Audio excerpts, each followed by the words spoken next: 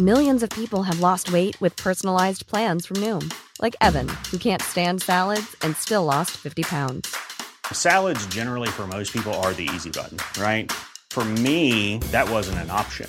I never really was a salad guy. That's just not who I am. But Noom worked for me.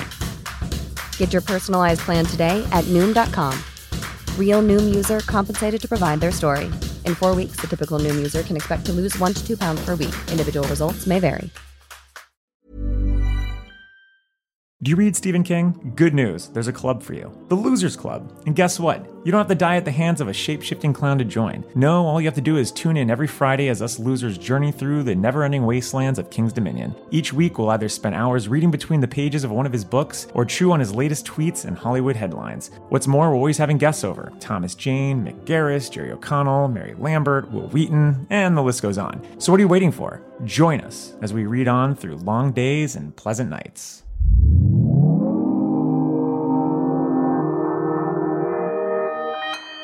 Consequence Podcast Network. Discography is brought to you by Reverb LP, a marketplace for used and new music. Vinyl, CDs, tapes, even reel-to-reel. With buyer protection and impeccable selection, if you're looking to complete your discography, there's no better place. Shop for music on the go with the Reverb LP app, available on Android and iOS, or find them online at lp.reverb.com.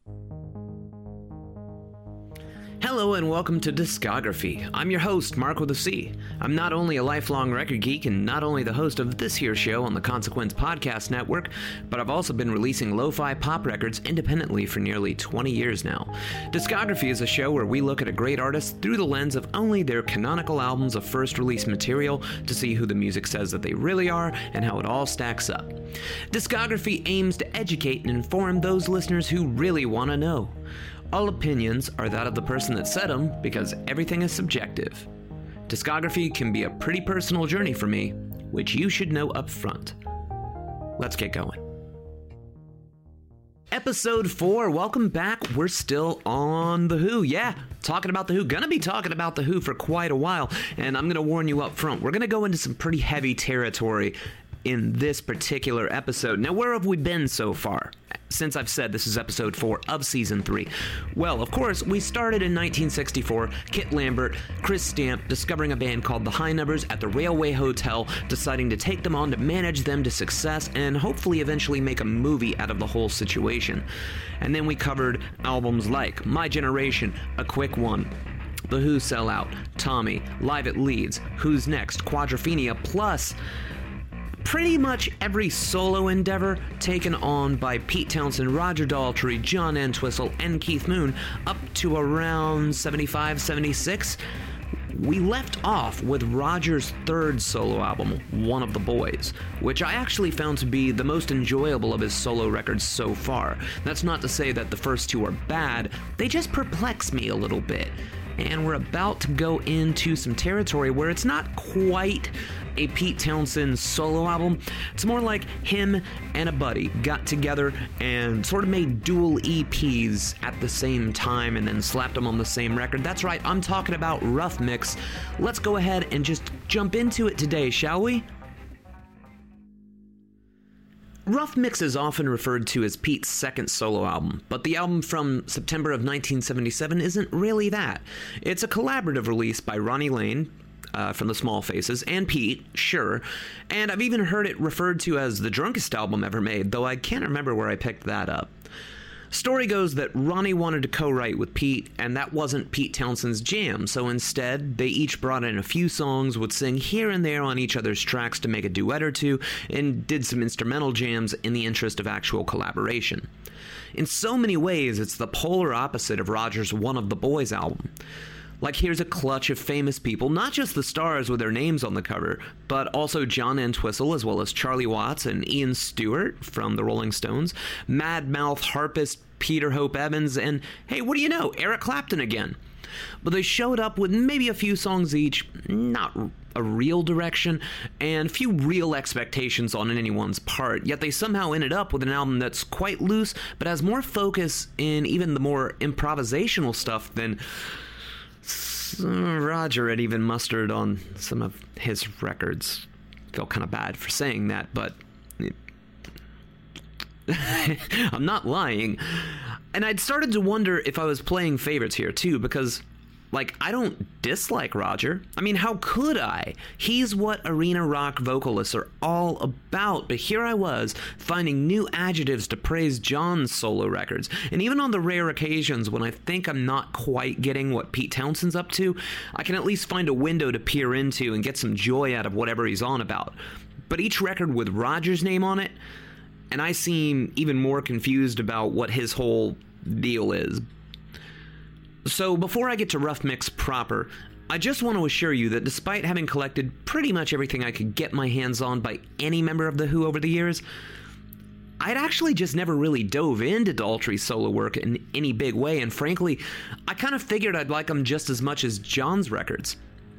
I'm as surprised as you are that I'm struggling a bit with them, but the whole reason that I mention this now is because when I played Rough Mix right afterwards, I noticed that while Ronnie Lane's songs are pretty cool in a rootsy 70s way, I found myself unable to really connect with literally anything attributed to Ronnie via a writing credit. And as this album has less excuses to work than one of the boys does, I can't really beat myself up because though Pete's clearly around on this album, even when he isn't singing, I just don't find much to connect to here besides our hero from The Who. And I know it's irrational too. Ronnie Lane was freshly diagnosed with multiple sclerosis at the time, but he was writing, singing, and playing at such a high level, I had no idea about that situation until I read about Pete inadvertently knocking Ronnie down in his autobiography. Meanwhile, his contributions here, while maybe not what I was personally hoping for, are stunning and honest when all is laid bare and the circumstances are considered. I have tried, but I never have won, because there's nowhere to run. Well, Michael's rowing. But there's still that nagging question of why do you make an album when you both aren't 100% on working together? Neither Pete or Ronnie seem to have agreed upon anything, and their sole shared writing credit is just a jam session that gave the album its title track.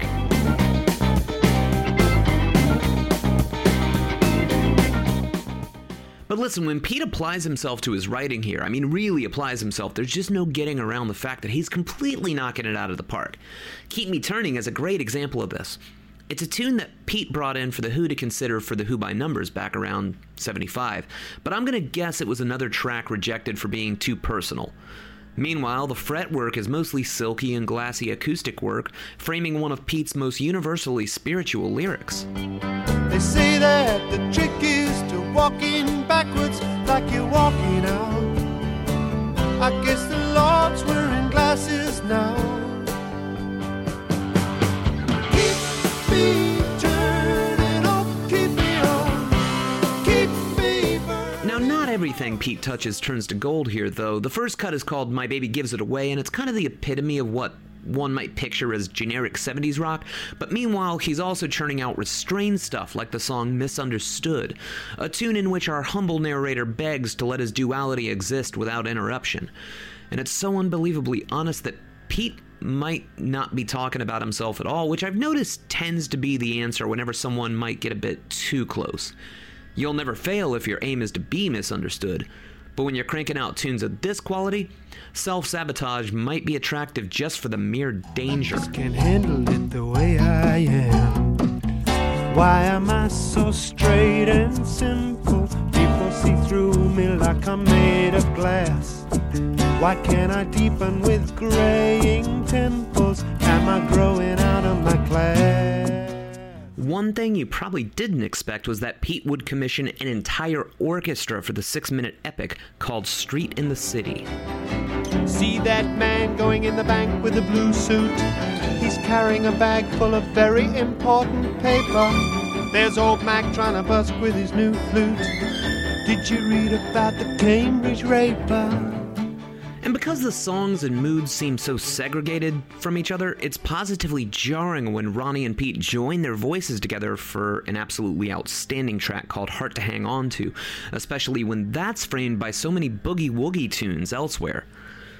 Now, as I said when talking about one of the boys, I assume that the only excuse anyone needs to make a record is just wanting to make a record. And while Rough Mix is pretty cool, it's not my favorite moment in the Who's saga, but I place it well and far above some of the last Roger platters because, frankly, at least it sounds like these people are having a very good time making rock and roll.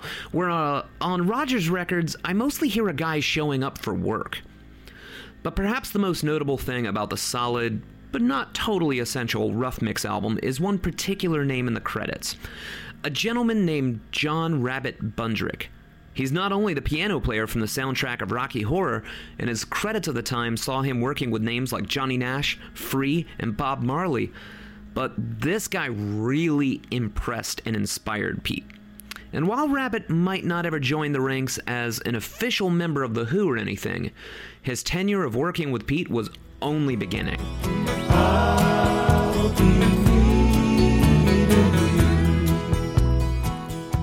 Now, back in 1975, a Who fan who was maybe 20 or 21 at the time named Jeff Stein approached The Who and their management about an idea for a film, to put together as many representative clips of the band that could be located, slap them together, and basically let it tour for the band. It took a demo reel to prove to the group that it was a worthy endeavor, but The Who and Bill Curbishley went full steam ahead on the production of the film that would come to be known as The Kids Are All Right. However, Mr. Stein ran into a pretty big problem. As the band had kept an on-again, off-again ban on cameras and recording equipment through most of the 1970s, not only were there huge periods of time that would go unrepresented, they couldn't locate usable versions of pretty much anything from even Who's Next. Jeff Stein did his due diligence, even dumpster diving and hoping, he'd find forgotten and discarded material, which actually worked sometimes. That's how they found some of the reels that were shot at the London Coliseum in 1969, but mostly to no avail. Pete had pretty much written off life on the road at this point. He had come home from tours to find that his daughters didn't recognize the strange man in the house, and you can imagine what a number that must have done on him emotionally, right? Yet somehow, when Jeff Stein realized that he didn't even have a definitive live version of Baba O'Reilly to include in the film, he somehow pulled off the Herculean task of talking the band into getting back on stage for at least one show. That gig took place in December of 1977 at the Kilburn State Theater. Around an hour of pretty shambolic music was captured.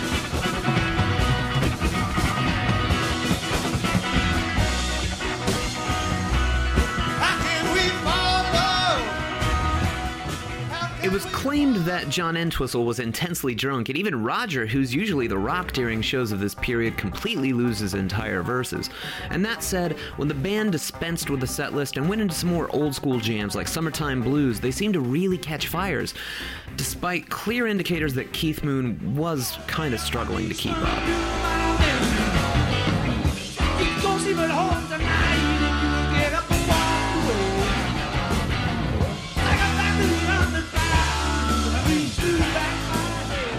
The footage was eventually deemed completely unusable and was scrapped for nearly 40 years.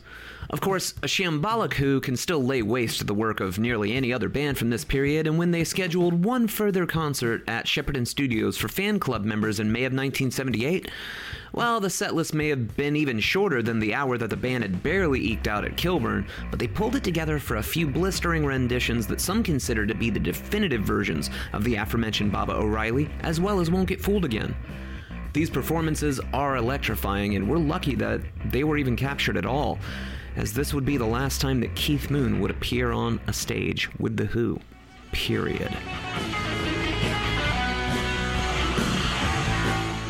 The album called Who Are You made it to store shelves by August of 1978, and it's a strange little bugger. And the folks that dislike it, they're not shy about telling you so, but just listen for yourself, because to these ears, Who Are You might be running neck and neck with Who by Numbers as the most underrated album by The Who, and certainly one of the most underrated albums of the 70s. But first, it's important that we understand the circumstances and the situation. The elephant in the room seems pretty easy to pick out, but no one was really having a good time. John Entwistle would remark that he often didn't even know what to add to the songs that Pete had brought in.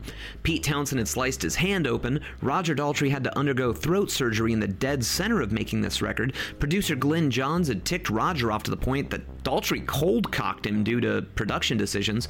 John Rabbit Bundrick was supposed to make his debut as the band's new keyboardist, but had drunkenly fallen out of a taxi and broken his arm, and Keith. Remember when I'd mentioned that Keith didn't do a lot of playing when the band was off the road? His physical condition and lack of preparation became clear to all parties in the session when he was unable to play 6/8 time for the otherwise brilliant and moving song, Music Must Change. And instead of modifying the song, they simply didn't use any drums, kept in some tasteful cymbal hits, and if one listens carefully, you can hear that they've replaced Keith with Pete's Squeaky Shoe. Sometimes at night I wake up and my body's like ice. The sound of the running wild stallion, the noise of the mice. Basically, it's kind of a wonder that the Who Are You album was completed at all. And there's little else like it in the entire Who canon, and frankly, it is so much better than its reputation. At least it deserves better than it gets. But Pete definitely knows when he's spinning his wheels. He's not shy about it. And in the synth-laden opener, it's called New Song, he lays that all bare, literally spelling out that he's going to rewrite prior hits with a few new words, and you're just going to have to be happy with what you get. He even makes good on that promise in the bridge, referring to a few Who hits back to back. Join in and sing now, don't be ashamed. Let it rain, let it rain, let it rain. Let it rain, let it rain, let it rain, let it rain, let it rain.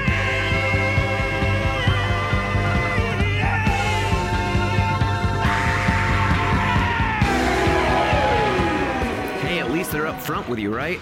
John Entwistle contributes 3 tracks here, the first of which is called Had Enough, which is not to be confused with the song I've Had Enough from Quadrophenia, and was actually the first single released here. Life is for the living. Ooh, yeah. Takers never giving. There's lots of harmonies, a devastatingly angry vocal from Roger, the return of John's brass, and such a loud string section that one has to wonder if they were trying to cover something up. It didn't do too well as a single, but it's an excellent second track for this album and a refreshing return to form for John after the Mad Dog album. And he's also the party responsible for the sci-fi stomper called 905, which John would later claim was part of an unfinished concept album he was working on. And Keith keeps the rhythm surprisingly straight ahead. The backing track reminds the ardent Who fan of the one found on The Relay, and it's an exorbitantly catchy number. Every sentence in my head, someone else has said. At each end of my life is an open door. In fact, the song is so catchy that I kind of had to assume that some type of internal politics must have kept this relatively unsung Who track off of the 1978 airwaves. Meanwhile, John did get another crack at a single from this record in the form of Trick of the Light.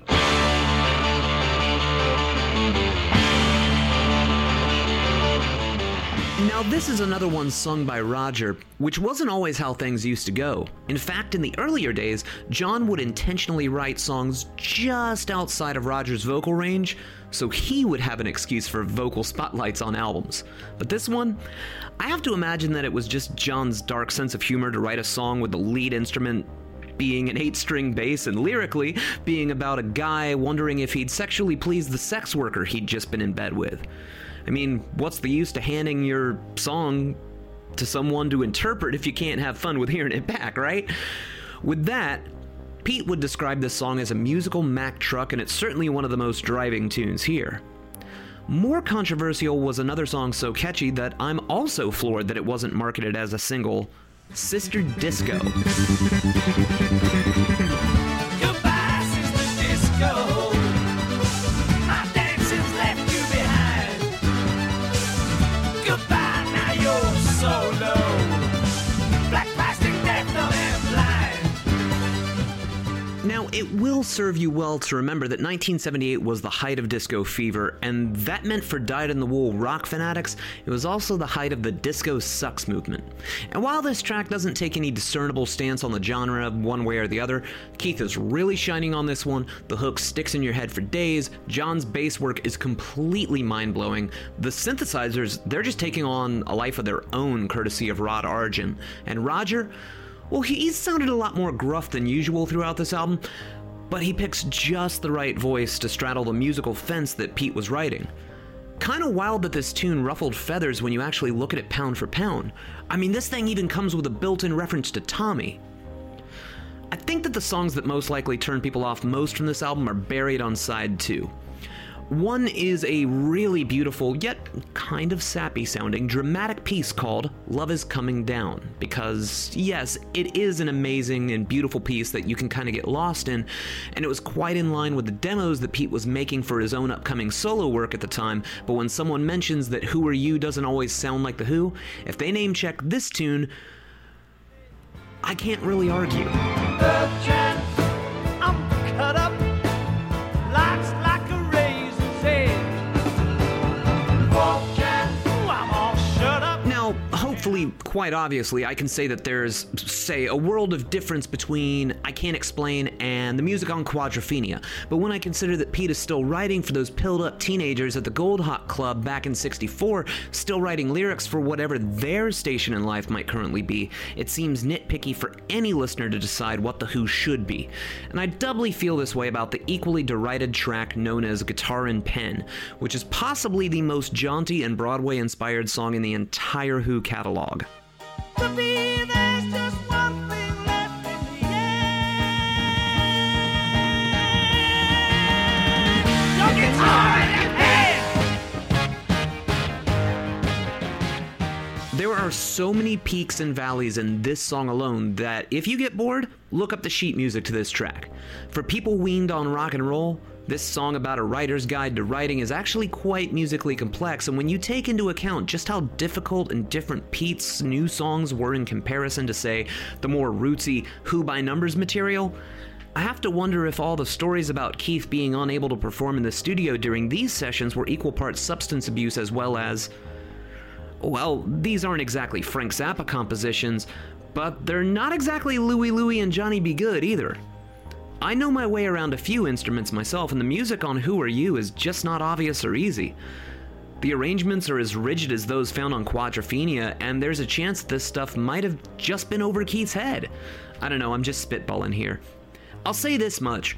I've seen more than my fair share of Who tribute bands in my day, but I've never seen any of them take on any tune from this record beyond the title track, and I personally feel that that speaks volumes. But wait! We haven't even talked about the title track yet. Well, who are you? I really want to know. Tell me, who are you? So the story goes on this one that Pete was a bit dismayed at the burgeoning punk scene.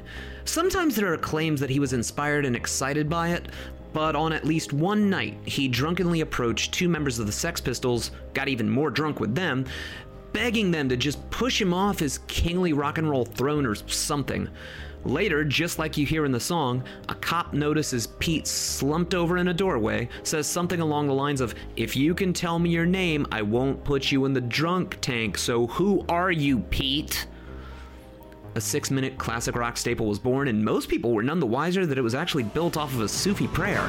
Tell me, who are you? On September 7th, 1978, Keith Moon passed away in his sleep after an overdose of medication that was supposed to be helping him kick his alcohol addiction. It's one of the greatest losses in music history, and he was a mere 32 years old.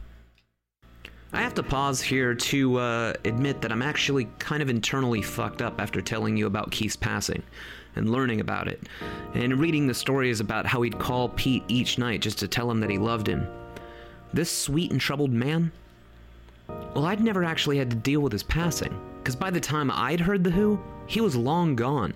People spoke about him like a distant memory, and I'd only sort of pieced bits about him together, but certainly never in any type of chronological way. Though he's a very lyrical drummer, it can be hard to really feel like you've got a grip on who Keith actually was, relying solely on the records, the interviews, and the way he played drums.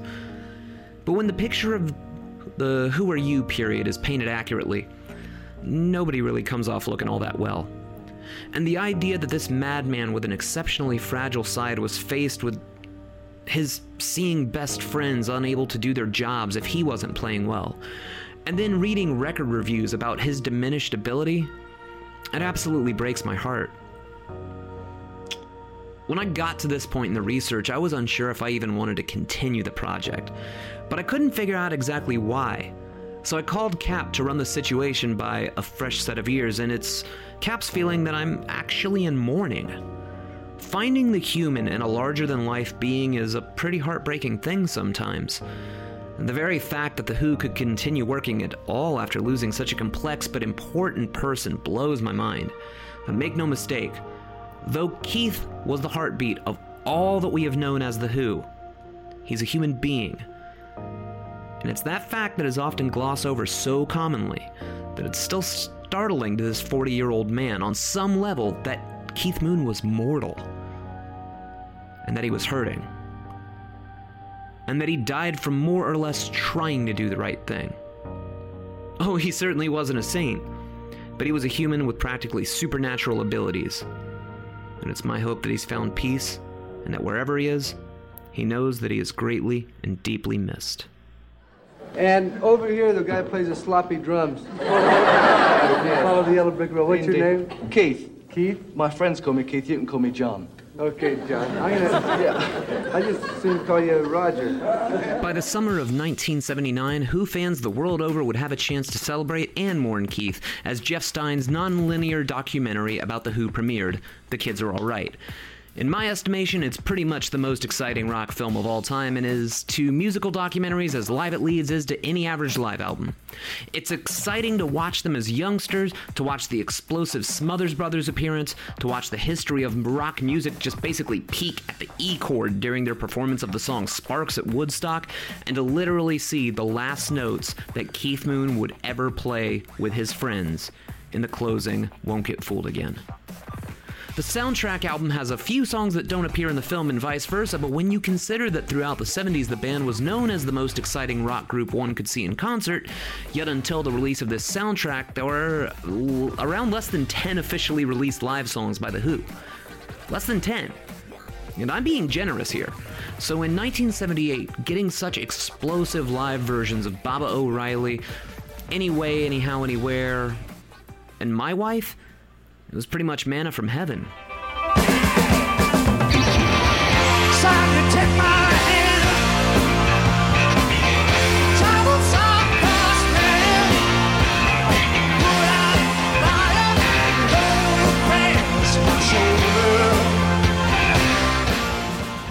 But for my money, the biggest treat, the biggest highlight on both the soundtrack album and the film, though, is finally getting to see and hear the performance of A Quick One While He's Away that scared the Rolling Stones so deeply in 1968 that they'd scrapped their very own plans, and frankly, it's just a better compilation and starting point to represent a lot of the various vibes that the band had over the years. Well, assuming you don't want to hear many songs after 1972, of course. You're all forgiven.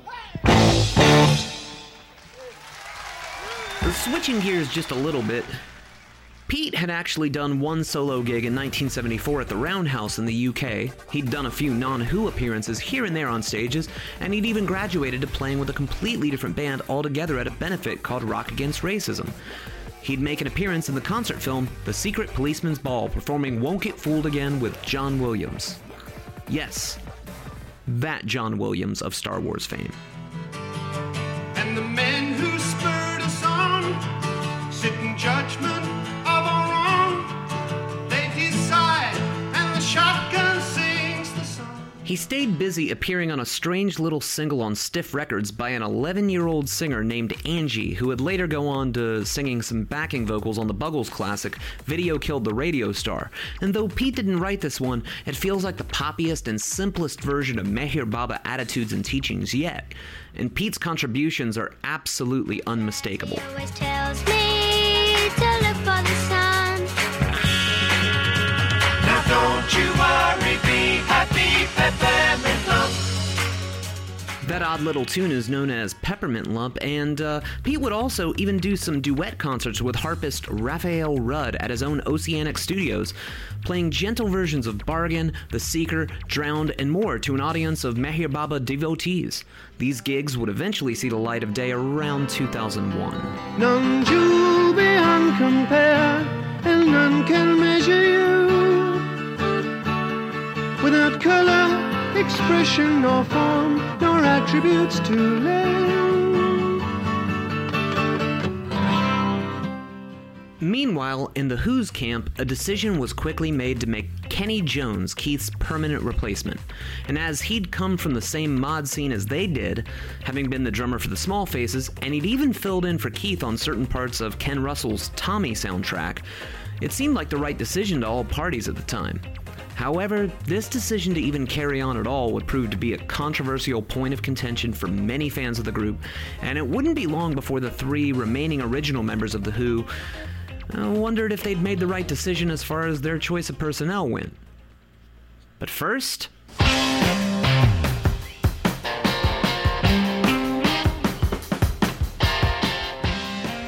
In late 1979, the film adaptation of Quadrophenia hit screens all over the world, and just like the albums, it was a very different vehicle than Tommy.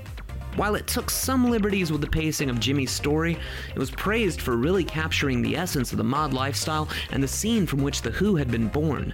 Of course, it also came with a soundtrack album, and that would seem pretty weird considering that the movie had learned from Ken Russell's mistakes and instead used the original studio versions of these songs. Or, well, it kinda did. In actuality, to technically constitute itself as a different album, the band had to change Quadrophenia by at least around 25%. And as one might imagine, that's not the kind of thing that was going to make Pete jump for joy. Instead, John Entwistle sat down with the multi-tracks of many Quadrophenia tunes to completely remix them from the ground up. Some changes were relatively small. For example, as much as John was praised for his blazing one-take contribution to the song The Real Me, he decided to do a whole new bass part. And some songs might just get some extra echo added, while in the case of, say, Love, Rain O'er Me, a full-on string section now coated it, while Helpless Dancer was whittled down to roughly 30 seconds. But what you really want to know about are the bonus songs. That's right, no less than 3 new songs to add to your Quadrophenia saga. My personal favorite is the Pete song Four Faces, which seems to really boil the story down to one single song, but also does so in such a lighthearted way compared to the rest of the material, so it's easy to see why it wouldn't have fit with the vibe of the original Quad. I got 4 heads inside my mind, 4 roads I'd like to ride, 4 selves I want to find, and I don't know which one is me. But the new Who, the one with Kenny Jones on drums, they first premiere here in the form of 2 tracks. The first we'd hear out of what the band might sound like with a different metronome. And those tracks were Get Out and Stay Out and the especially perky Joker James. You lived up to your name, Billy, Joker James. With an album and now 2 films to promote, the new look Who hit the road, and truth be told, they were back on stage actually doing a full-blown tour by May of 1979, less than a year after Keith's passing. And this time they'd instate John Rabbit Bundrick as their full-time keyboardist, if not ever actually an official member of the band. Most fans and critics gave the shows rave reviews, praising the vim and vigor that the group would throw themselves into with each gig as if they finally had something to prove again. Unfortunately, though, disaster struck on December 3rd of 1979 when 11 fans were trampled to death trying to get into a horribly run arena in Cincinnati, Ohio. The short version of the story is that there were thousands of fans waiting to get into a show that was running very, very late, and when a single ticketed door opened during a last-minute sound check, and some folks heard it, they were under the impression that the show was beginning while they were stuck in a crushed queue outside. Mob mentality took over. The doors were rushed, 26 souls were trampled and injured, while 11 fans never came home. The Who were not told about the situation until their set was over out of fear of a riot, and to say that they were utterly destroyed by the news is a massive understatement. The normally stoic Roger burst into tears as Bill Curbishley broke the news to him. And when news spread that the band had played on despite the tragedies, many folks blamed the band themselves for being callous. Some shows were outright canceled due to safety concerns. The band would forever change their general admission policies at their gigs, and it was an absolute blow to Pete Townshend, who was already dabbling in multiple substances at this point, leaving many in the Who's organization to surmise that he was about to follow in Keith's footsteps sooner than later. Despite being in pretty clearly bad shape, he'd still gamely make it through a concert in Chicago that was simulcast in cinemas all around the world, playing quite well, but by the end of the year and some benefit concerts for the people of Kampuchea, Pete's condition appeared downright frightening to some with the eyes to notice.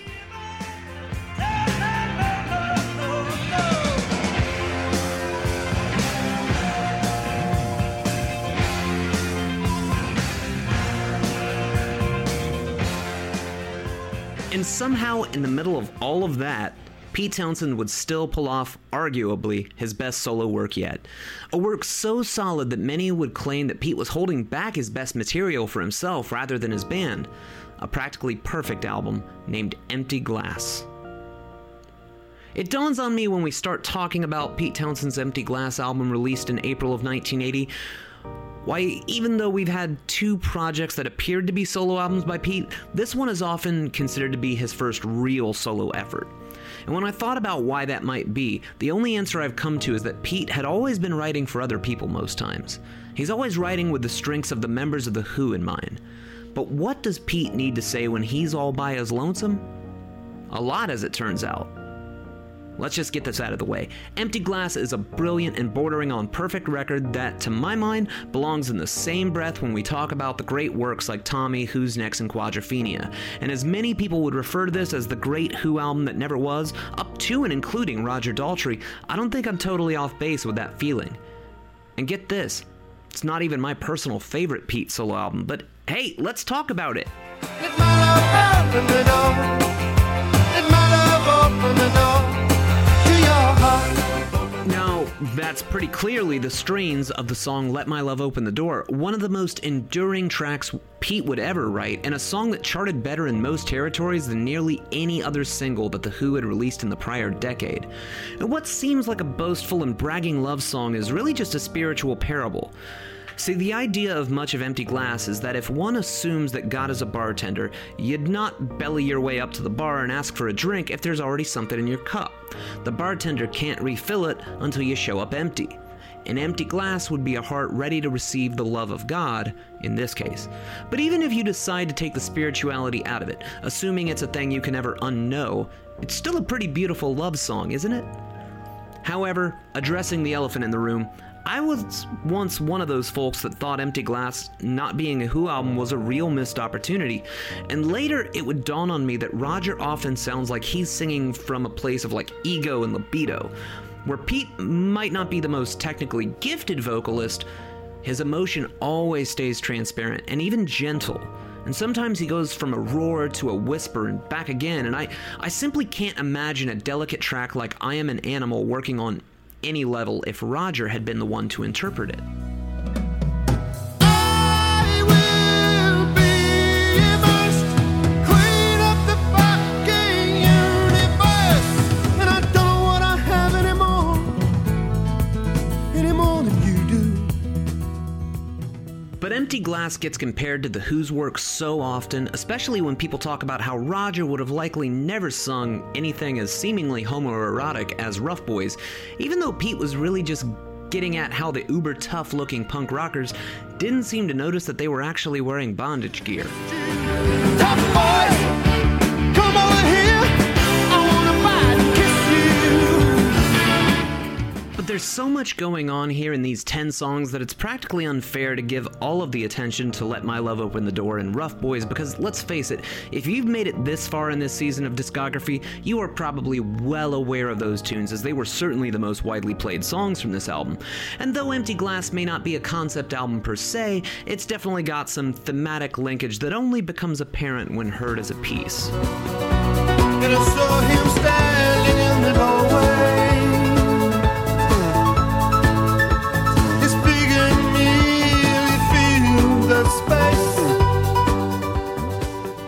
And I'm Moved, with its synth arpeggios and breezy instrumentation, is often singled out for its overtones about romantic and physical relations with another man, something that wasn't exactly what the average Who fan would be expecting or potentially even open to hearing about in 1980. But it's their loss because it's beautiful, an absolutely gorgeous song, and one that Pete claimed at various times was written for female singers, once even stating that it was for Bette Midler, but that doesn't seem all that plausible to me. Because no entertainer would receive a song of this caliber from Pete Townshend and not release it immediately, and I think I like it better on this platter than I might have when hearing it from someone else's voice. It's also worth noting that Pete has played fast and loose with gender roles dating as far back to the 1966 single I'm a Boy. So if you were surprised or offended by And I Moved, it's really between you and your God. There is some genuine anger here in the song Jules and Jim, which is a response to the book called The Boy Looked at Johnny, written by Julie Burchill and Tony Parsons, which purported to be an obituary of rock and roll. And in the book, they state in a paraphrased manner, "Fuck Keith Moon, we're better off without him. Decadent so-and-so driving Rolls Royces into swimming pools. If that's what rock and roll's about, who needs it?" Well, Pete fired back with lines like, "Morality ain't measured in a room you wrecked," and "They don't give a shit Keith Moon is dead." And that's one of those magic moments when you see and feel the genuine feelings of Pete Townshend, the human being risen to the surface. Sure, he might be in the profession of rock and roll, but he also doesn't have to take diminutive statements about his dead friends lying down. And the resulting song is the most scathing piece that Pete had offered since potentially Won't Get Fooled Again. Just clappers, you listen to love with your intellect. F4 pushes, you're all just cushions. Morality ain't measured in a room you wrecked.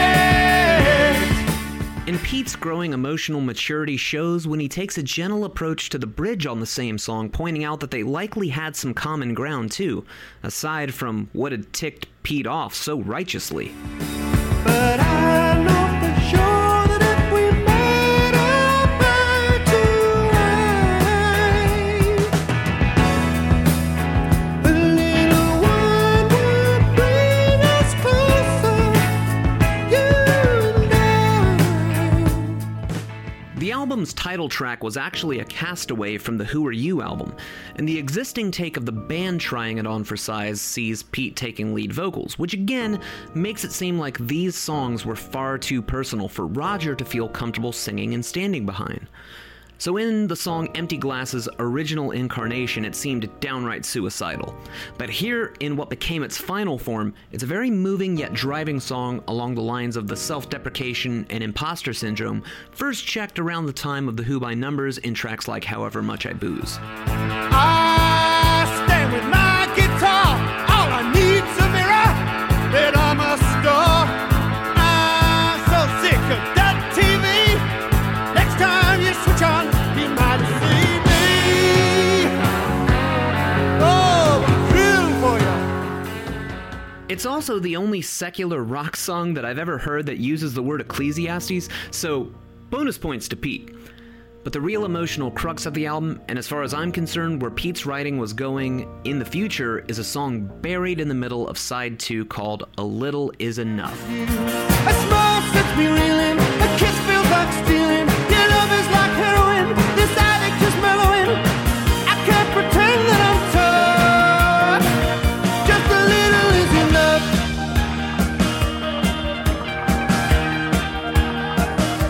Sure, there's synth, there's guitar, 4/4 time signatures, nothing out of the ordinary, right? But after a particularly intense row with his wife, Karen, she'd announced that she didn't love him anymore. At all. He eventually got her to admit that she loved him at least a very little bit, and based on his spiritual lessons from Meher Baba, it was decided that this wasn't a problem because, well, a little is enough. And as long as something is done with any amount of love at all, it's certainly going to be better than the alternative. Plus, these are some of the most moving and genuine lyrics we've heard from Pete in a long time. He sounds positive that he's onto something here, and he's not wrong. Everything you've ever heard about Empty Glass being not just underrated, but also on par with the very best Who material, from composition to performance. Pete considered himself to be a vocal virgin at this time, according to his autobiography, and as he'd never had to carry an entire album with his own voice, it doesn't show. Because he sounds defiantly comfortable, and he switches gears with ease, always able to serve the songs with just the right amount of vigor in his vocalizations. And it should be mentioned that Pete was finding himself surrounded by a clutch of musicians that he really liked and would go on to do some projects with them that were much larger in scope. Kenny Jones appears here playing drums on Rough Boys. John Rabbit Bundrick is responsible for the bulk of the keys.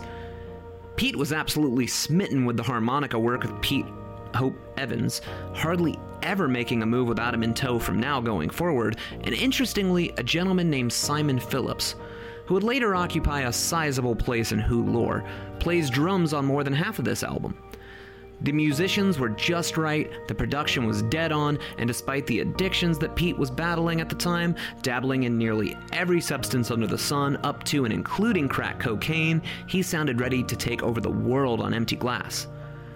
The only thing I can say against it refers to fan reaction, and that's what I'm going to state right now. You ready? Excuse me.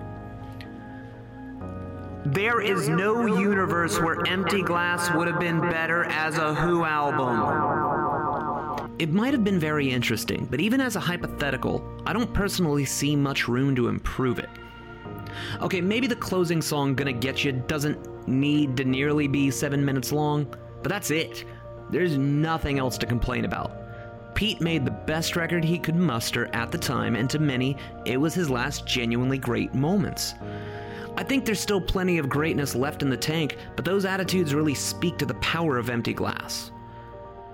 We all know Pete's a good writer, vocalist, instrumentalist, and anything else you can name, but this was the first time that the public would have definable proof that he was proudly capable of doing this all on his own.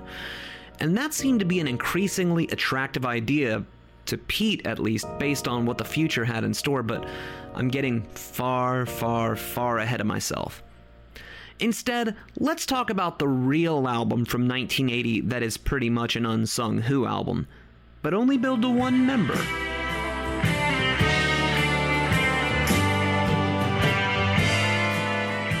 If you're thinking to yourself, Mark, while I appreciate that you're even covering the soundtrack to the film McVicker that came out on Polydor Records in June of 1980, but don't you think this is getting a bit nitpicky? Well, hold on to your butts, because here's the deal. The musicians on this album are Roger Daltrey on vocals, Pete Townsend on guitar, John Entwistle on bass, John Rabbit Bundrick on keys, and Kenny Jones on drums. Sure, a few supplemental musicians dropped by, but when you face the facts, this is basically a Who album that no Who members wrote any part of. And are you ready for the real shocker? It might be billed as a soundtrack album, but this is absolutely Roger's best solo work yet. Bar none. Period. End of story. And judging by the credits on Wikipedia, since they're missing from my copy of the vinyl, the band isn't always playing together on everything, but there are definitely songs here that are unmistakably in line with the new Whoer sound, like the opening song Bitter and Twisted is ever so vaguely reminiscent of a much angrier take on the tones heard in, say, Joker James from the Quadrophenia soundtrack. The psychopath never takes a bath, 'cause he'll wash away his hate. My gut tells me that those extra musicians I mentioned, they're likely playing on some of the incidental music from the film about the titular train-robbing John McVicker portrayed in the film by Roger. Tracks like the 2 versions of the flute and synth-driven Escape, for example. Those incidentals were actually written by Jeff Wayne of War of the Worlds fame, too. But when you've got an actual honest-to-goodness song with words and music here, there's just no way to argue that this is as solid as a Roger solo vehicle has ever been up to this point. I'm even going to go as far as to say there's absolutely no excuse at all that some of these songs didn't do pretty well commercially. For example, Russ Ballard, the band Argent, wrote a song called Just a Dream Away that had been perfect for adult contemporary stations at the time.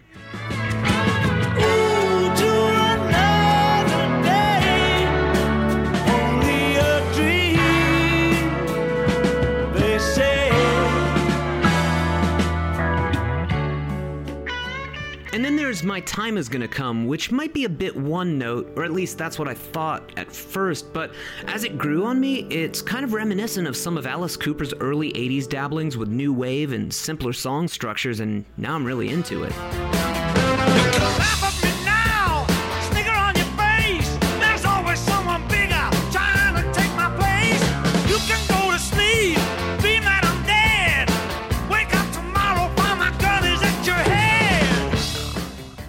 And actually, there were some bona fide hits here. There's an almost grating rocker called Free Me, which, like the title track to One of the Boys, is littered with just enough winking nods to Who songs that it's just a little cringeworthy. But meanwhile, there's just the right amount of sap in the Billy Nichols penned song, Without Your Love. If I could touch the stars, where would I be without your love? The track that shocks me most here is called Waiting for a Friend. When you're there by the roadside waiting for a friend to come. Though it was released as a single that never even cracked the top 100 on the singles charts, this is everything that I want out of a Roger Daltrey solo track. There's a great hook, his delivery matches the melody and vibe, and it's catchy as all get out. The instrumentation is cool and slick, leaving room for Roger's voice to stick out with the rough edges and grit. I can't come up with a single reason why this song wasn't at least a minor hit, and frankly, if Mick Vicker were to ever be recognized as the secret Who album that wasn't billed as such, this would clearly be the go-to track, but Who compilations. That's a whole different topic. Don't even get me started. You laugh, you think it's a joke. Just stand there grinning. Mick Vicker is up front about being a soundtrack album, so it's predictable that the pacing might be a bit all over the place, but it still holds together as Roger's best work outside of The Who to date on strength of material alone. It may not blow you away, but this one is totally worth a listen. It's a real grower, and because of the limbo sort of state it exists in, it can't be described as anything but underrated. So, way to go, Roger! Oh, and remember that oddball thing called Flash Fearless versus the Zorg Women? It actually finally opened in March of 1981, but best as I can tell, it was maybe shown a few times at best and then completely forgotten. Better late than never? I couldn't tell you, as I've never actually seen it. Besides, there was much bigger fish to fry as The Who prepared the release of their first official album without Keith Moon, which we're going to talk about in just a second.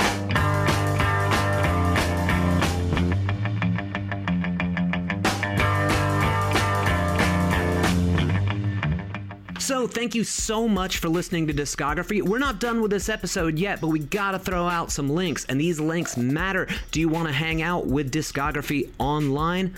Great. Facebook.com/Discography on CPN. Or you can just type Discography into the search bar until you find a page that kind of looks like this might be the one. Also, don't forget, CPN is the Consequence Podcast Network, and we offer so many cool shows. There's This Must Be the Gig, there's Losers Club, there's Halloweenies, there's Filmography, which is sort of our sister show, but if I'm being honest, I've never actually heard it. And the reason I haven't heard it is because I've been so busy with Discography that I haven't had a chance to, but that's neither here nor there. Outside of podcasting, I, Mark with a C, release independent, lo-fi records and have been doing so for nearly 20 years. I do this, well, for myself, but then when I think something's kind of cool, I put it out just for you. It's lonely like a low-rent Truman Show. That's just a hint of a song called Low Rent Truman Show. It's off my most recent album called Obscurity. I went to Canada to record it. It was produced by Jordan Zadarozny of Blinker the Star. It was mastered by Kramer, who you might know from the band Butthole Surfers or Shockabilly or Bongwater or all the albums that he mastered by Daniel Johnston or Ween or Lowe. Anyways, Obscurity might be the best record I've ever made. Personally, I think it is, and if you want to check it out, you can hear it at markwithac.com. You can get it on vinyl or compact disc, or heck, maybe by the time that you're hearing this, the cassette version might be out. Either way, if you want to hook up with what I do musically, I would really appreciate it because, well, you know. Facebook.com/MarkWithACMusic. If you want to hang out with me on Twitter, that's probably the best place to get some actual direct back and forth with me. I'm at MarkFi on Twitter. That's MarcFi, as in there's hi-fi, lo-fi, mid-fi, and MarkFi. And finally, of course, I am working on some stuff for the future. Podcasting and independent records don't pay all the bills, but sometimes fan support really helps me get the stuff done that I need to without being late or completely overextended. And if you want to help me make the book that I'm putting out for my 20th anniversary, or the 20th anniversary compilation that'll be coming out late 2019, hopefully, fingers crossed, knock on wood, you can go to patreon.com/MarkWithAC, and you're going to get all kinds of cool stuff in return. Seriously, it's probably the most active Patreon you've ever seen. This has been Links That Matter. Let's get back to the show, shall we? Millions of people have lost weight with personalized plans from Noom. Like Evan, who can't stand salads and still lost 50 pounds. Salads generally for most people are the easy button, right? For me, that wasn't an option. I never really was a salad guy. That's just not who I am. But Noom worked for me. Get your personalized plan today at Noom.com. Real Noom user compensated to provide their story. In 4 weeks, the typical Noom user can expect to lose 1 to 2 pounds per week. Individual results may vary.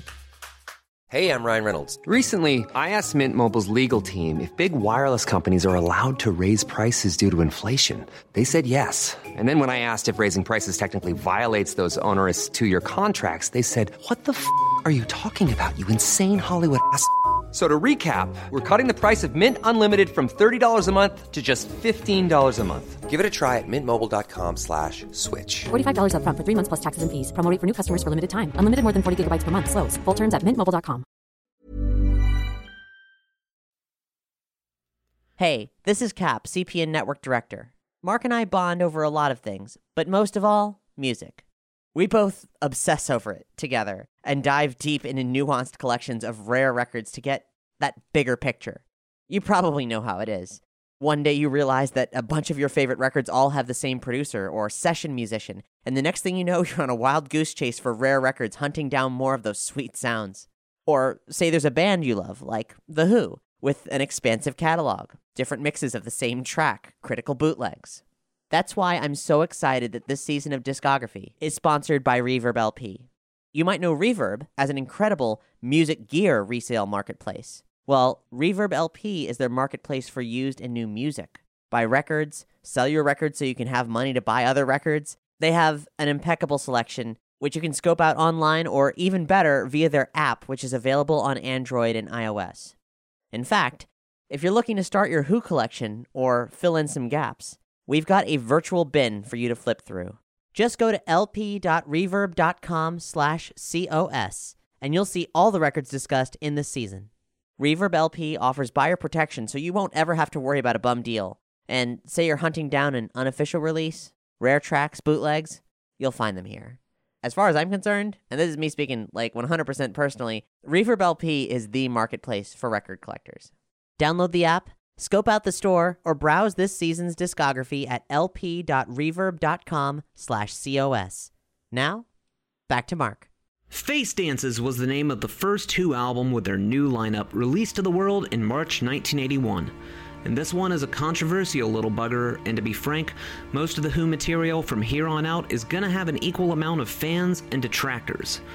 Face Dances is an easy one to complain about because it's a pretty radical departure, and it must have really seemed like a stark left turn at the time. I mean, who could know what to expect with Bill Szymczyk behind the boards, who happened to be the Eagles' go-to producer, with Pete intentionally bringing in the most varied material he could come up with just to change direction. It's all kind of a recipe for disaster, but I'm personally firmly on Team Face Dances, waving a #1 foam finger for it. And I've got no time for those who won't look past the obvious and just trust their ears, because Face Dances is 9 really good songs, with little precedent for this massive of a stylistic change anywhere in Who mythology. When I say I love you, you say you better. You better, you better, you better. When I say I need you, you say you better. I'm sure you'd heard that one before, right? You Better You Bet? Come on, that song was everywhere. It was one of the first videos ever shown on MTV. An ode to sexual frustration and rejection, possibly with some implications about impotence and performance anxiety. It's not just a catchy and synth-driven FM radio smash. With these topics, it's as if Pete is still remembering to write the type of things that those kids from the Gold Hawk Club and the Railway Hotel might have been dealing with at that very stage in life.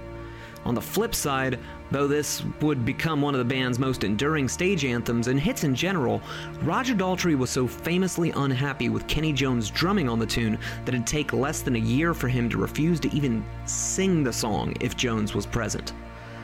The follow-up single to You Better You Bet was called Don't Let Go the Coat, and this is where things start to get interesting.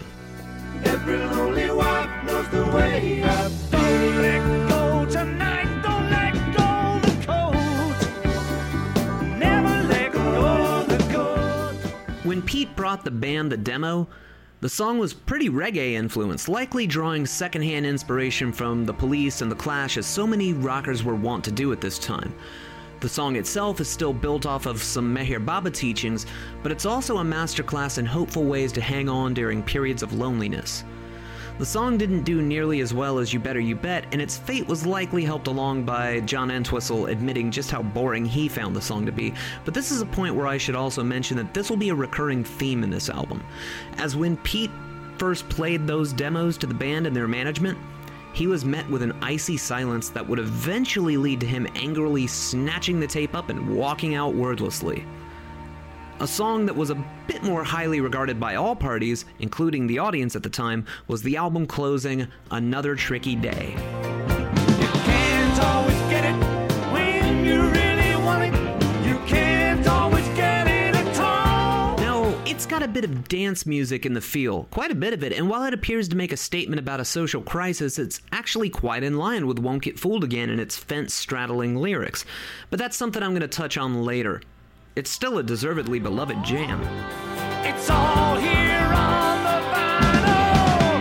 No prizes, just you having fun. There's no prize. Did you ever sleep in a bear pit without more cause and mice alone? But I think it's assuredly bouncy stuff like the song Cash Cash that was so disarming for unprepared Who fans at the time. A literal retelling of the time that Pete found himself so fucked up from a mixture of substances and depression that he awoke to find that he'd somehow fallen asleep in the bear pit in a zoo and came very close to being mauled to death. But lucky for him, it was an off-season, so there were few, if any, bears to be found. Those looking for the rockers, though, you need look no further than John Entwistle's duo of songs from the album, The Quiet One and You. The former was written as a stage vehicle to replace the trio of songs that always seemed to be the only options for John to sing on stage: Heaven and Hell, Boris the Spider, and My Wife. It's a rip-roaring pentatonic jam in E that delights in reminding you that John is not the quiet member of the group, he's just the most sardonic, and frankly, anyone who has ever seen or heard him live, they know he's absolutely the loudest member of the group. Everybody calls me the wild one. You can try, but you can't get near me. I ain't never ever had the gift of the gab, but I can talk with my eyes. It would prove to be the biggest live highlight of this clutch of new tunes, allowing the band to stretch out and jam just like the old days. On the other hand, the song called You is a nice enough rocker, but it's likely the least impressive tune here. Musically, it's still got that brute force thing going on that might initially attract younger folks to Who music, but other than just being a list of reasons why the narrator is angry at a woman, there's not a lot else going on here. Though its inclusion was likely at the behest of Kenny Jones, who reportedly pushed John to drop it from a solo album he'd been working on and save it for The Who, and as both Kenny and John were going through tumultuous divorces, well, it's pretty easy to do the math from there.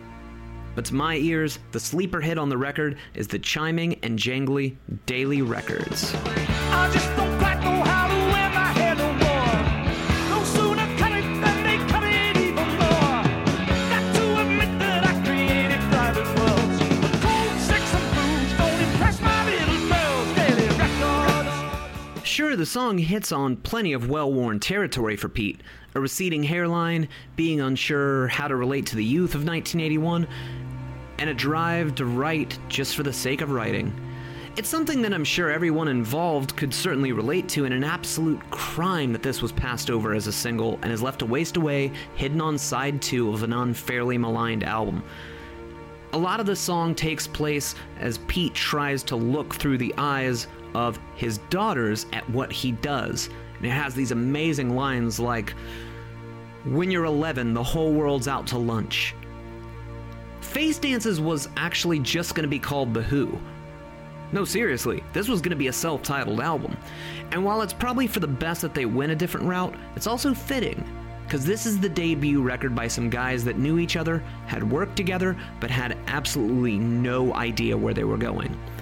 For this reason, I feel that it should be pretty easy to forgive any perceived missteps on this album. For example, some find the song "How Can You Do It Alone" to be a bit too jaunty and perky for their tastes. But it's more natural than they'd likely believe, as it was a song that was first worked out during on-stage improvisations during the 1979 tour.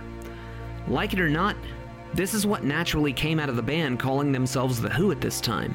So even if it doesn't always work, like say the synthesized bagpipe section in the middle of the track, you can't argue that it's anything but honest. And really, Face Dances most closely resembles the layout of Who's Next. Please hear me out before you start polishing your pitchforks. So you got your big attention-grabbing hit right at the beginning with Baba O'Reilly. Your second tune seems just a bit lovelorn, but is actually based on Meher Baba's teaching, just like Bargain. The fourth track is another John Entwistle vehicle to push the album into the stratosphere. The middle of the album gets into territory that doesn't sound like anything else they'd previously done. Daily Records is in slot number 7 as a fan favorite and a sleeper hit just like Going Mobile, and we close with Another Tricky Day, another meditation on inaction that sounds like a bigger statement in context, just like Won't Get Fooled Again.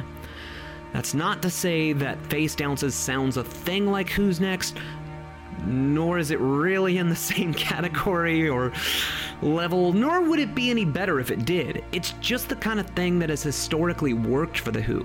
And it must have been a big surprise when it was met with such a mixed response that continues to greet the album at every turn, up to and including today. Pretty much everyone involved with Face Dances had a personal life that was held together by duct tape at this point. That it defies the odds to even have been finished at all is a miracle unto itself. Roger would even publicly come around to admitting to enjoying the record as a simple breath of fresh air in The Who's discography by the 90s. It may be fashionable to dislike the records made during the Kenny Jones tenure with the band, but that doesn't mean the record itself is actually bad.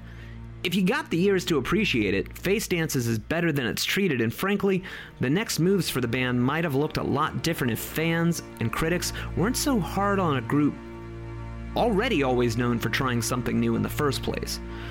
It wouldn't dissuade Pete from pushing various envelopes, but the writing was certainly starting to appear on the wall, albeit completely unfairly.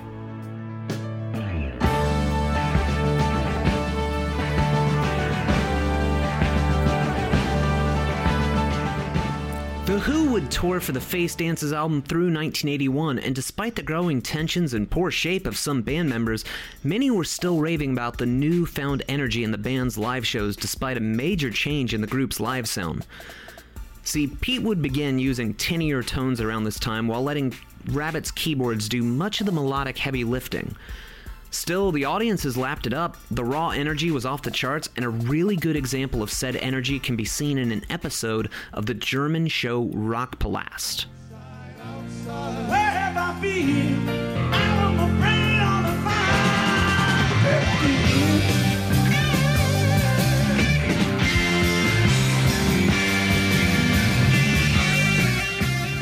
The band was actually co-headlining with the Grateful Dead on that night, and watching the German audiences completely lose it is totally worth your time, if you ever run into the chance to check it out. I thought I was the baddest ever been. I just gave my people proud to me.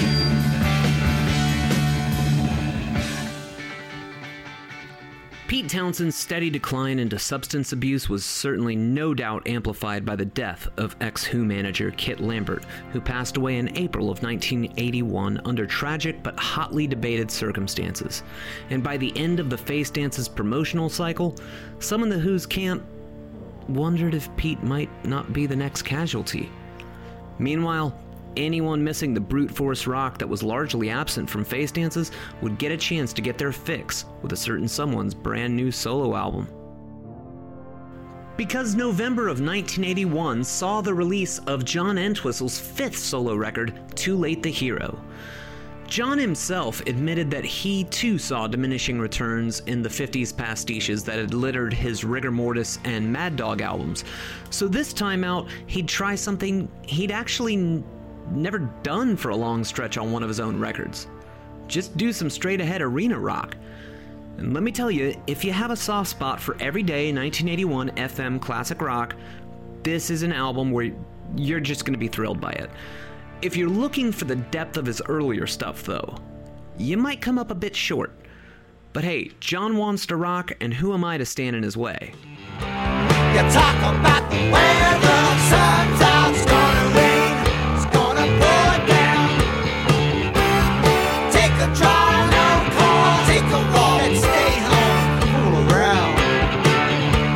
Now, first off, I'd be totally remiss if I didn't tell you that the guitar is handled by Joe Walsh and drum duties are covered by Joe Vitale, and the extra slick harmonies are provided by Billy Nichols, whose name you've probably heard a few times in this series, and that won't be changing. There's some anti-drug material in songs like Try Me. I can tell by the smile you're trapped in. You've been smoking your breakfast again.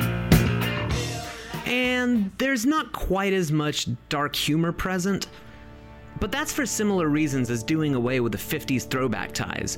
John stated that he was tired of people associating his personality with the darker subjects he most often wrote about. But it turns out John's just as good as anyone at just making a straight-up rock record. Fly away, love, love. You're learning to fly. So sure, you're not getting Boris the Spider Part 17, but it turns out that when John boils it all down to the meat and potatoes, his melodies can still shine through and penetrate, even if the material isn't likely what anyone necessarily actually is signing up for. That said, there's a really long and moody title track, a really beautiful tune with a soaring chorus that makes one wonder why this one wasn't pitched to the Who.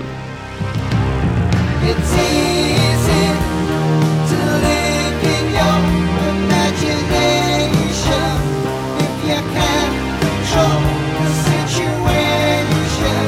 You just can't start it again.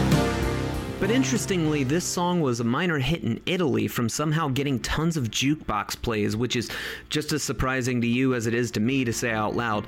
But my understanding is that Genesis was exceptionally popular in Italy, and as portions of this track sort of remind me of Peter Gabriel era Genesis sounds, it's maybe not as far-fetched as it seems. I just want the war. It was nothing really. There's a slow and lurching fan favorite here known as Love is a Heart Attack that might be closest to what someone might expect lyrically from John, but the groove is clearly the heart of this track.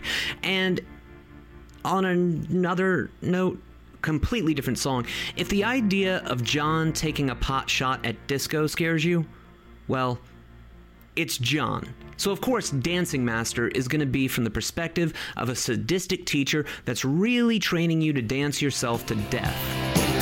I'm gonna teach you to dance. But it's the extended bass solo workout duel in the middle that's absolutely worth the price of admission alone, making Dancing Master my indisputable highlight on this album.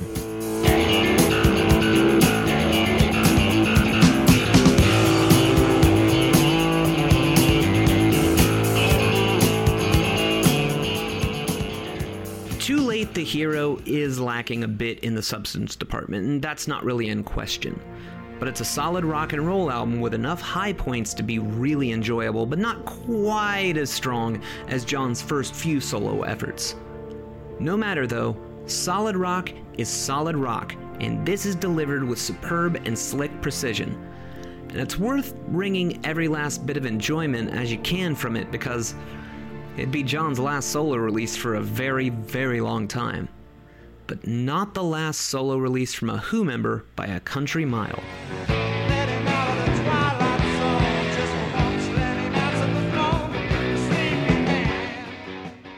For a band that was fracturing long before the public was really let in on the turmoil, there really did seem to be a flurry of activity from the Who's camp in a short period of time right around now. Pete Townshend's next solo release, All the Best Cowboys Have Chinese Eyes, was released in June of 1982, just months apart from a new Who album. So either Pete had a glut of new songs at his disposal, or he was working overtime to run a few parallel careers. His newfound clarity likely wasn't hindered by his newfound sobriety, and while it helped make his new album one of the most razor-sharp entries into the pantheon of new music released in 1982, despite respectable chart placements and a few videos that did okay on MTV, people were mostly unprepared for what was gonna lay in these grooves. Critics panned it outright. I can't imagine that it was what anyone thought an album with Pete on the cover holding up the very, very rock and roll looking Flying V guitar. To outward appearances, the follow-up to Empty Glass must have seemed like, alright, Pete is gonna rock again! And then you drop the needle and...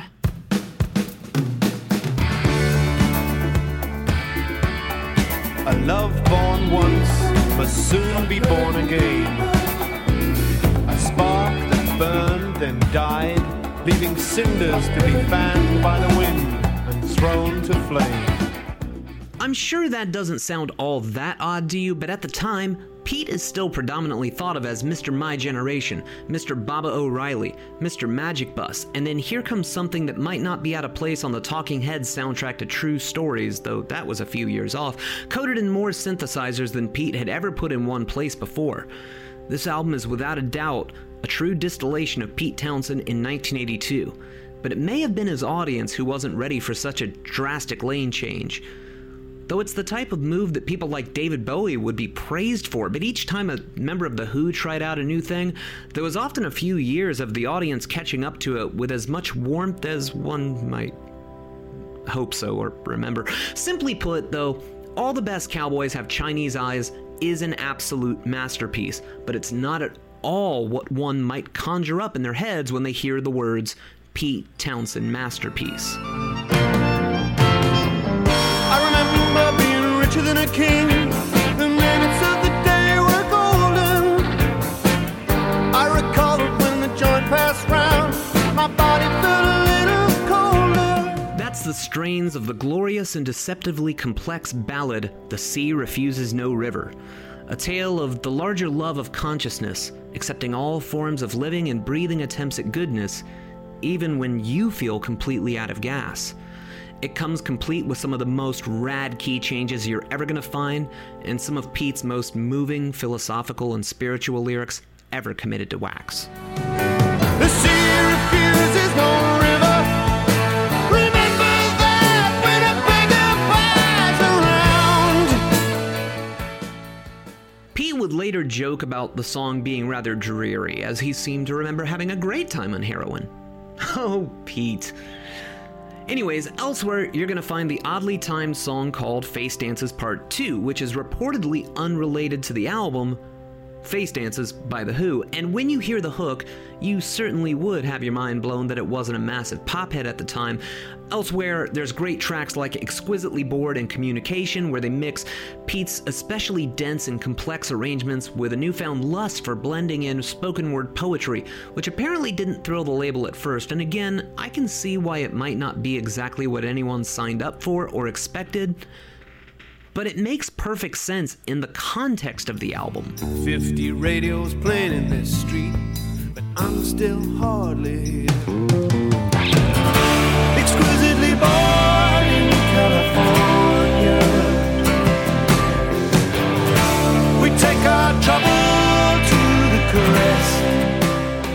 There's a song called Uniforms, which was a minor hit in the UK, and while it also repeats the trend of being totally unpredictable within the confines of expectations, it manages to be 100% singular while also hearkening back to all of the stuff Pete once wrote about mods and how their clothes had to be just right, but this time around, it's banks upon banks of synthesizers surrounding military marches and a total earworm for a hook.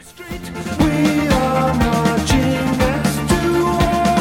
We won't be obscure no more. In uniform, in uniform. I am really living life inside a jar. I'm all alone. If you're familiar with Pete's personal life right around this time, the loss of his friends, his love interests, and obsessions that seem to control his every move, it becomes clear that the song Somebody Saved Me is about as blunt as Pete can possibly be about having survived his addictions, but it's even more intriguing when you find that it was actually a cast-off from the Face Dances album initially. Meanwhile, there's just no universe where this shouldn't have been an obvious pick for a single. Death, grief, sex, intoxication, it's all here, hiding tucked away near the end of this 41-minute behemoth of an album. But I think that many would agree with me that Slit Skirts isn't just one of the highest of the highs here, but also another stellar entry into writing what those first Who fans might actually be going through by this point, assuming they'd grown along with Pete's music and muse, of course. Oddly, a totally different recording was released as a video, but for my money, the version that closes this album is one of the most specifically well thought out and explained stories of a couple trying to grow old gracefully, while the man's sex drive takes a nosedive just as his lady friend's seems to be peaking, and all of the drama that is sure to follow. I mean, if you're nervous to even try out a new move on the dance floor, what are the chances that these characters would become more sexually adventurous and fulfilled? Slip skirt.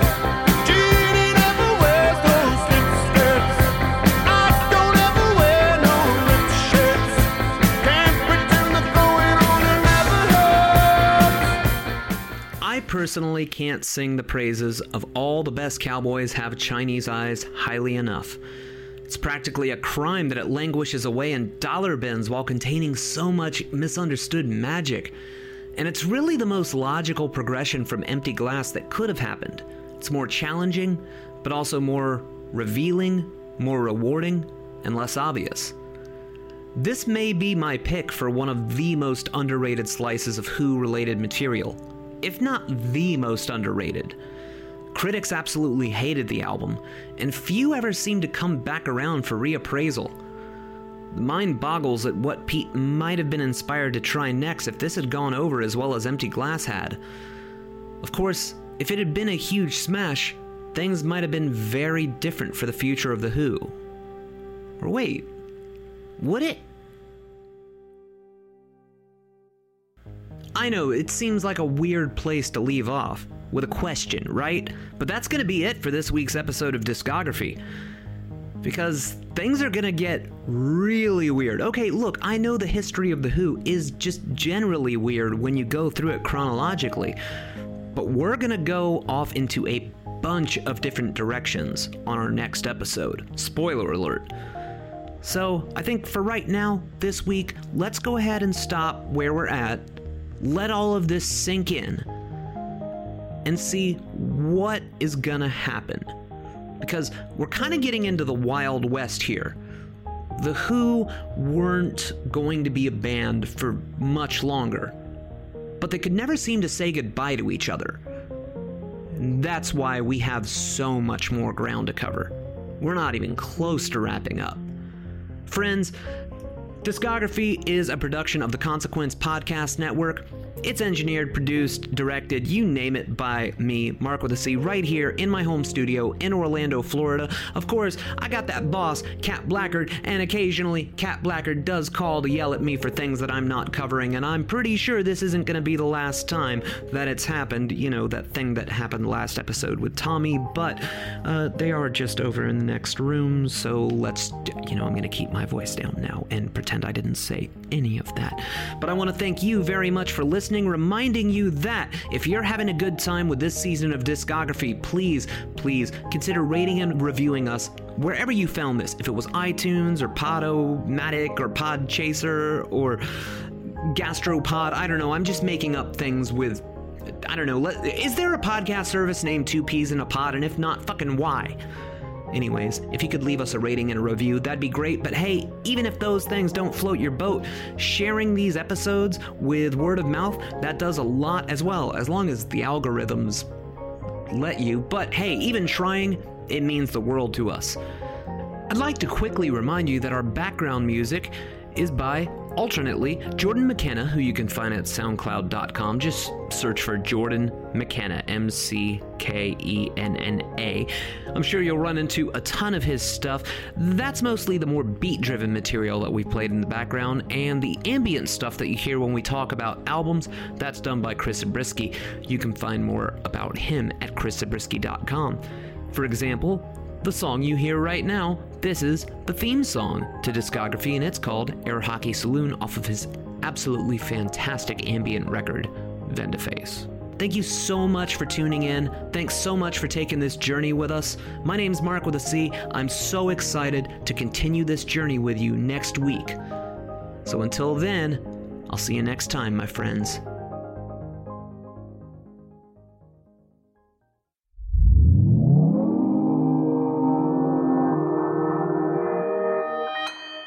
Consequence Podcast Network.